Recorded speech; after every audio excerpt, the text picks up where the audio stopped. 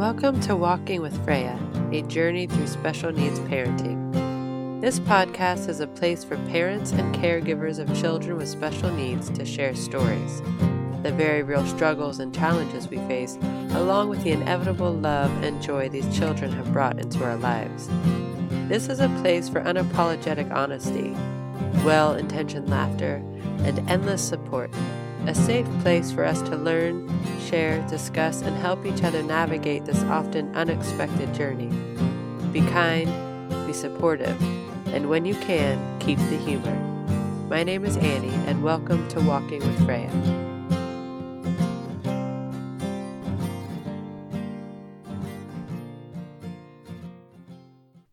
Hey everyone, and welcome back to Walking with Freya. I hope you've had a good last couple of weeks. I know I'm coming out every 2 weeks, and it was really hard to not put out another episode. I really wanted to, but I'm trying to be sustainable with this. I have a lot of other projects along with my family, and I should say more importantly, my children. So I'm trying to keep this sustainable and really only coming out every 2 weeks for now. So this issue is that I want to talk about today. I want to talk about siblings, and it's kind of a new issue for us, and actually we kind of just came through a bit of a rough patch. And so when I sat down to kind of write out this episode, this is actually the second recording. The first episode, I just read everything that I had written, and it just didn't sound as authentic as me just sitting down and talking about it. So, I want to say that we have 3 daughters, a 13-year-old, Freya, who's 6, and then a 5-year-old. She just turned 5. And I've never thought too much about how Freya's disorder affects them. Kind of more the other way in how they can be beneficial to her and her life and what they can bring and how they can help with her struggles. And perhaps that's a bit unfair. That comes from a place of knowing that in a lot of ways their life is going to be easier. But it is something that came up recently, and we kind of went through a phase. My 13-year-old has a very strong sense of justice, and she's learning to be vocal about it. And this is a trait that I admire and I nurture and I praise because, I think it's great for a young girl to really have strong opinions and to be confident in vocalizing those opinions.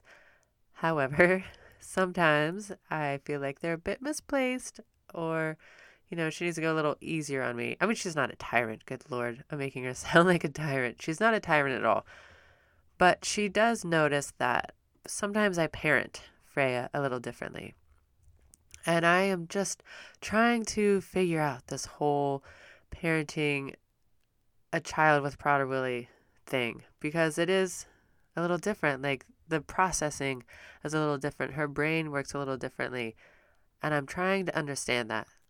So sometimes my daughter sees that and gets really frustrated and doesn't understand why I'm not disciplining her the way I would discipline them.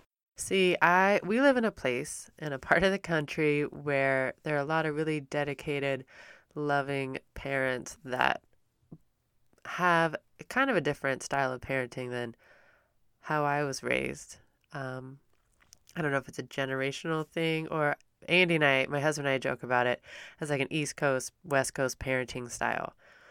We were both raised by East Coast parents, and very loving and great parents, but clear boundaries, right? I guess that's what we're talking about. Clear boundaries. And, something we've noticed out here, there's a lot of talking through things and a lot of negotiating, and which is great. I think, definitely talk to your kids, communicate with them. However, I like to have clear boundaries, and when I set those boundaries, and that's that. So one of the issues is that Freya gets kind of really stuck on things sometimes. She can be stubborn and just very willful, and I am trying to understand how to react to that, because, like, for example, if she's sitting down coloring and she has to go to school, and this is just an example, I don't usually let her color before school because of this. If she's sitting down coloring, she gets really focused on her coloring. And if you say, okay, Freya, we have to go, even if you give her a few warnings, she'll say, "I'm not done. I'm not done." And she'll start getting upset and agitated. And with my other kids, if it hit that mark of it's time to go, I would just take the coloring book and say, "That's it. I said it's time to go. We're leaving." Clear boundary. However, with Freya, it doesn't work that way because then a meltdown ensues. If I were to do that, there would be a lot of tears dropping to the floor. And it also feels unfair because I'm not sure what she is understanding. I don't know that she is understanding the freaking concept of the time, or and that's not to say that I think that she's not smart. She's a very smart kid, but just having done the research and knowing the potential issues and the slow processing, I think, is the biggest thing. That is an element of Prader-Willi syndrome, is the slower processing. And I've seen it. And I think I've mentioned this, but I've seen it. I've said something to her. I've asked her to do something. And I watch her, and it'll be a few seconds later where she's just kind of got this blank face, and then it'll click. And she turns around and runs off to do it. So it's not that she's being defiant. It's that it's just taking a minute for her to understand. And then I'm not sure how much she is understanding. So in situations like that, like if my daughter will ask Freya to do something, or, tell her to clean something up, and maybe Freya doesn't do it right away, then Haven starts getting upset because I'm not coming in there and saying, "Freya, you were told to do this," and it gets muddy and murky, and I'm not doing it right. I'm still trying to understand how it is that Freya operates, and it's hard for me to explain it to Haven in any kind of way that makes sense to her if I don't understand it myself. Now, like I said, things are easing up a bit, and I think this could be another episode, but I had Freya on a supplement that it's basically food. It's a mushroom supplement, and I checked with her specialist, who had not tried it in Prader-Willi syndrome, but did some research and said that it was safe and that it sounded like a great idea. So I tried it, and I wish I had taken better notes. I'm gonna try again, but a couple of things that really stood out. I mean, I really think that this stubbornness was brought on by those supplements. It seems like it, because it really did start to come out, and she really was difficult to deal with for a little while. And even her teacher was pointing that out. She was also having trouble sleeping, which can be a Prader-Willi thing. And she was even saying, like, she would crawl into bed at night and kind of whine and say that she couldn't close her eyes. And so I was wondering, oh no, she's starting to have anxiety now. Is this what we're going to be dealing with? And then I ran out of the supplement, and I didn't get more right away. It's expensive. And I noticed within a week that she was sleeping better, that there seemed to be more peace in the household. And then I had a parent-teacher conference, and her teacher said, lately it's been really, this past week, she's been fine about coloring. When I tell her she has to be done, she's fine being done. And it just totally clicked. And I really think perhaps the supplement was adding to some of that stubbornness, or really kind of bringing it out. But I'd have to do another test run, and I'm not sure I want to, but we'll see. So I do want to say that. So things have gotten a little easier, but when I was, when this was happening and I was feeling really frustrated, I reached out to the Prader-Willi community on Facebook, and they're very supportive, and there's a lot of talk going on there. But for some reason, my post about how do we talk to siblings and how do we explain it, I didn't get much response. And the little bit of response that I did was pretty dire. One woman said that it was great for my 13-year-old to be learning compassion, but that what she really needed was time away. Well, I totally agree with that. I think that everybody needs time away from everybody. I mean, we all want a break, especially from our family. So that made sense. But then she shared a study, and it was brief, and it was quite depressing. So let me tell you briefly. So the title of it is The Impact of Prader-Willi Syndrome on the Family's Quality of Life and Caregiving, and the Unaffected Siblings Psychosocial Adjustment. There's a slew of doctors' names, and it says it's from the San Diego Functional Restoration Program, San Jose, California. This was off the pubmed.gov site. There are a few other acronyms in there. It's a government website of medical research. I don't know if that's enough clarification. You guys can probably find it if you're looking for it. Okay, but the point I want to get to, I'm just going to read the results of the study. Families, mothers, siblings with children with PWS showed poor perceived quality of life compared with general inpatient and outpatient samples of children with complex health conditions. Families, mothers, siblings with children with PWS reported difficulties in family functioning, communication problems, and an increased number of conflicts. They appeared to be experiencing significant behavioral distress symptoms, with higher than average levels of depression and feelings of isolation, anger, and worry. 92% of the siblings indicated moderate to severe symptoms of PTSD. Compared with normative populations, siblings demonstrated poor quality of life, with mothers perceiving more significant deficits in the sibling. Okay, so the first time I read through that, it sounded really depressing and sad. And now that I've had some time to sit and think about it, I read through it again, and I don't know. I was kind of thinking, duh. I don't know. It's unfair. But I want to point out two things about this study. Okay. It is depressing. It sounds horribly depressing and hopeless. Really. 92% of the siblings indicated moderate to severe symptoms of PTSD. That is a huge number. Moderate to severe. I mean, that's some serious PTSD. So two things I want to point out. One, the study came out in 2013. I think it was actually done in 2012.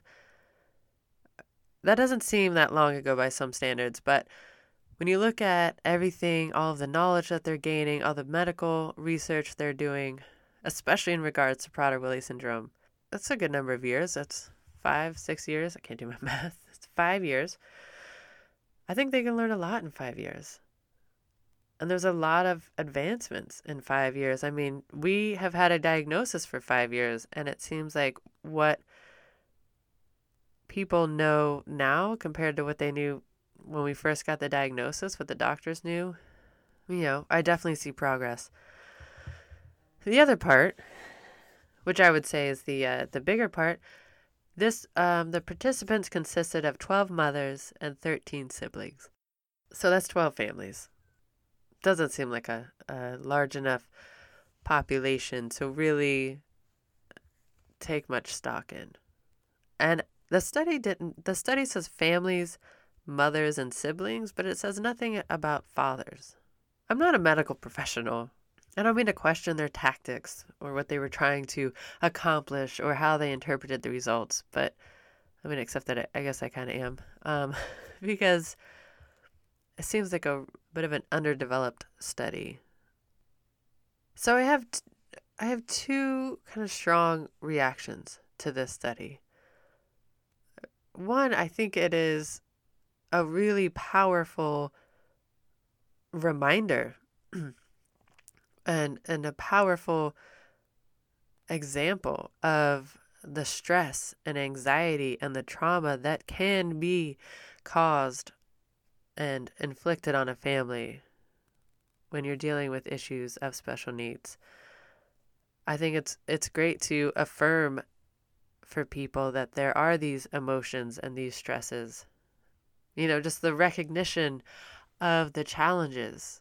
I think it's great for that. And, there are sometimes, especially when Freya is in that mode of just being so stuck and stubborn, it's just, it's infuriating. I don't know what to do. I just want to just sit on the floor and cry, or sometimes I just have to stomp down the hall and just shut a door, separate myself for a minute, because it's irrational. When you're dealing with irrationality, sometimes we don't know how to cope. We don't know how to deal with it. And then on top of that, to have Haven getting mad at me because she doesn't think I'm dealing with it properly, and then her and I have conflict. It can be really stressful at times. And so it's a good reminder that sometimes it is really hard, and to remember that I have other children in this situation and that it can be hard for them. I also want to clarify, for some reason, I realize that the issues that my family is having seem like a walk in the park to other families. These issues kind of come and go at this point. The problem is that I know the potential for future issues, and that's where sometimes I get hung up on, when something seems maybe kind of minor to somebody else, but I know that it's just a sign of things to come if we are to listen to the statistics of her disorder and how it manifests and all that stuff. So the study is a good reminder and a good affirmation that it is really stressful and hard. And even if it looks on the outside like the family's got it together or that things are going smoothly, I get that so much. Oh, Freya's such a sweet girl. She's the sweetest girl, and I love being around her. And of course we all do, because she is so sweet. But yeah, this phase that she just went through, or like I said, maybe it was the supplements. That's hard when she gets upset. She gets upset. Whew. And like I said, that at 6, it's not like that big of a deal. But I've seen evidence of what older Prader-Willi kids can do when they get upset, and it's very destructive. And perhaps it was older siblings that did the study. Siblings of older kids with Prader-Willi syndrome, because I think, as they get older, the tantrums still happen, but they're way more destructive because they're bigger.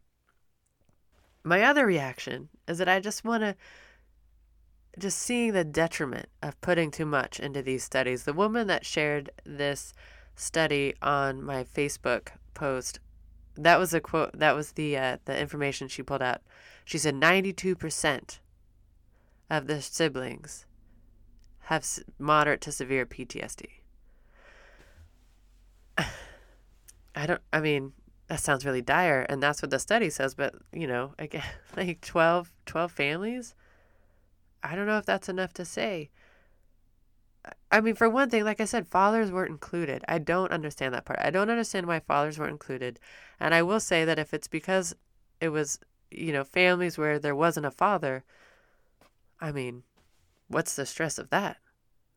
To have a single parent family, that's more stressful usually than a 2-parent family. So what about that stress? But I'm sure those doctors, those researchers, they know what they're doing. So I'm sure there was a reason for that. I'm sure they took it all into account. I don't understand all of it. But I just wanted to point that out. Be really clear about what you're reading and try not to take it too much to heart, I guess. I don't know. I think they're great. But and I can be pretty cynical. I like to think it's more on a humorous side, but as cynical as I can be, and as honest as I try to be with myself about the challenges that we face for the future, I am ultimately a person that operates from a deep sense of faith and hope. And I don't mean faith in like a religious way, or, I don't mean, I'm not like skipping down the road in some Pollyanna bliss. It's just a statement of my character. I do think it is crucial to try and find hope where we can, not to the exclusion of the realities, but as a way to put one foot forward down the path. In a way, I see this study as like a challenge, right? Like a place to practice defiance, right? The study is a template of the possibilities that we need to be ready for, but that we can fight against or that we can surpass. I think the question is, how do we help our children live with the challenges of having a special needs sibling? How do we cultivate peace and compassion in them for their sibling without overburdening them or, on the other end, shielding them? The reality is that families are difficult, but having a child with special needs should not be a guarantee of anxiety and trauma.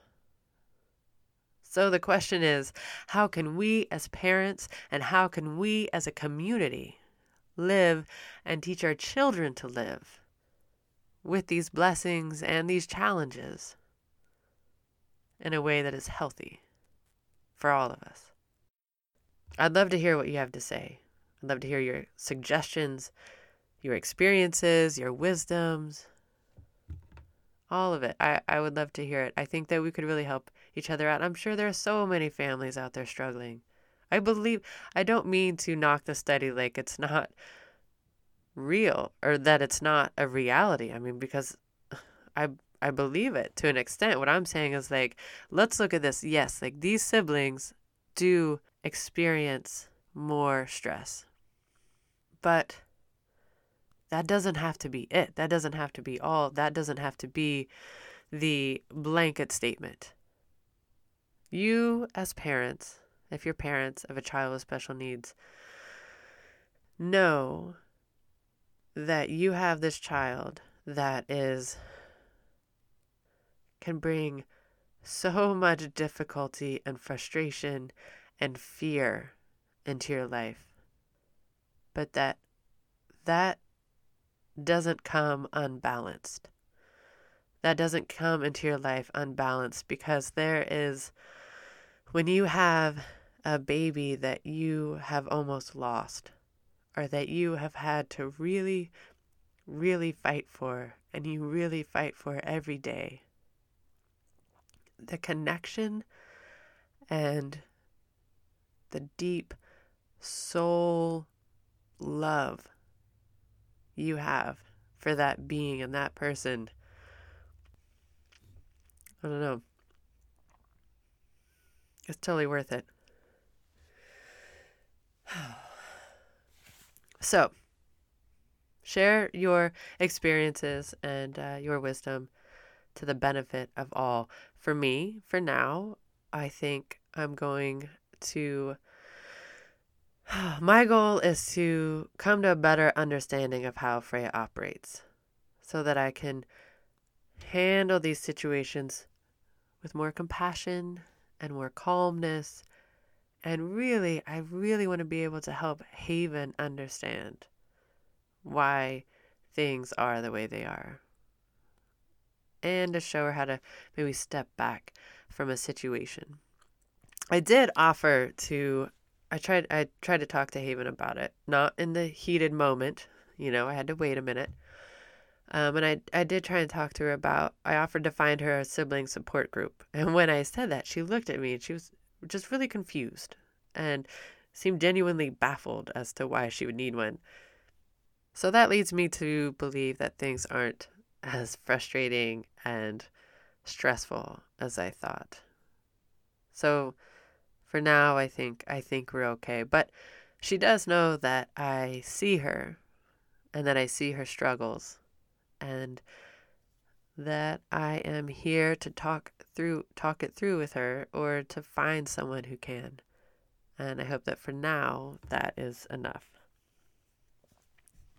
For the record, Haven she's a great big sister. She is loving and kind, generally. She is 13, but she's very loving and very kind, and she interacts with them. She initiates interaction. She enjoys spending time with them as long as they're getting along. And she's been giving Freya her shots, not every night, but she's been able to give Freya her shot when she's 13. At 11, she learned how to give Freya her shot. And that was like a point of pride for her, that she could give her sister her growth hormone shot at night. And I love it. It's very sweet. She's helped her with her therapies. It's kind of can make a game out of it. And she is as genuinely excited and happy and proud of Freya as we are. When Freya meets these goals and these accomplishments and does things that are hard for her and succeeds, Haven is genuinely happy for her. So there is a lot of love there, and I'm grateful for that. So all this being said, I did a little research and I found a website that I thought might be helpful to many of you. Some of you may know it. I don't know too much about it, but it looks like a pretty great site. It's called The Ark. The website is theark.org, THEARC.org.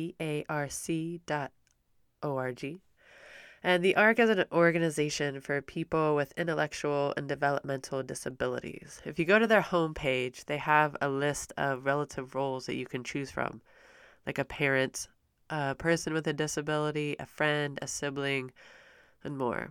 And I checked out the I Am a Sibling page, and there you can sign up for the Sibling Scene newsletter. There are a variety of resources, like the Sibling Support Project. There's learning how to support your sibling in the future, advocacy, and a lot of resources. So you might want to check that out if this is something that you're struggling with. Also, it might be a good place to start. If you know more about it and want to reach out to me, that'd be great. walkingwithfreya@gmail.com. You guys know the email by now. So I've come to the end of it for now. I have one little bit I want to say. Leaving a review, subscribing to the podcast, sharing it with your friends, all of this stuff helps put it out there more, and it helps get it on lists. So if you're finding this podcast helpful, informative, or oddly entertaining, please subscribe. Share it with your friends. Leave a review, because this is how it grows. It puts the podcast in places where people will see it. Perhaps there's that mom at drop-off. Or a pickup, right? You take your kid to school and you see that mom and she never talks to anybody.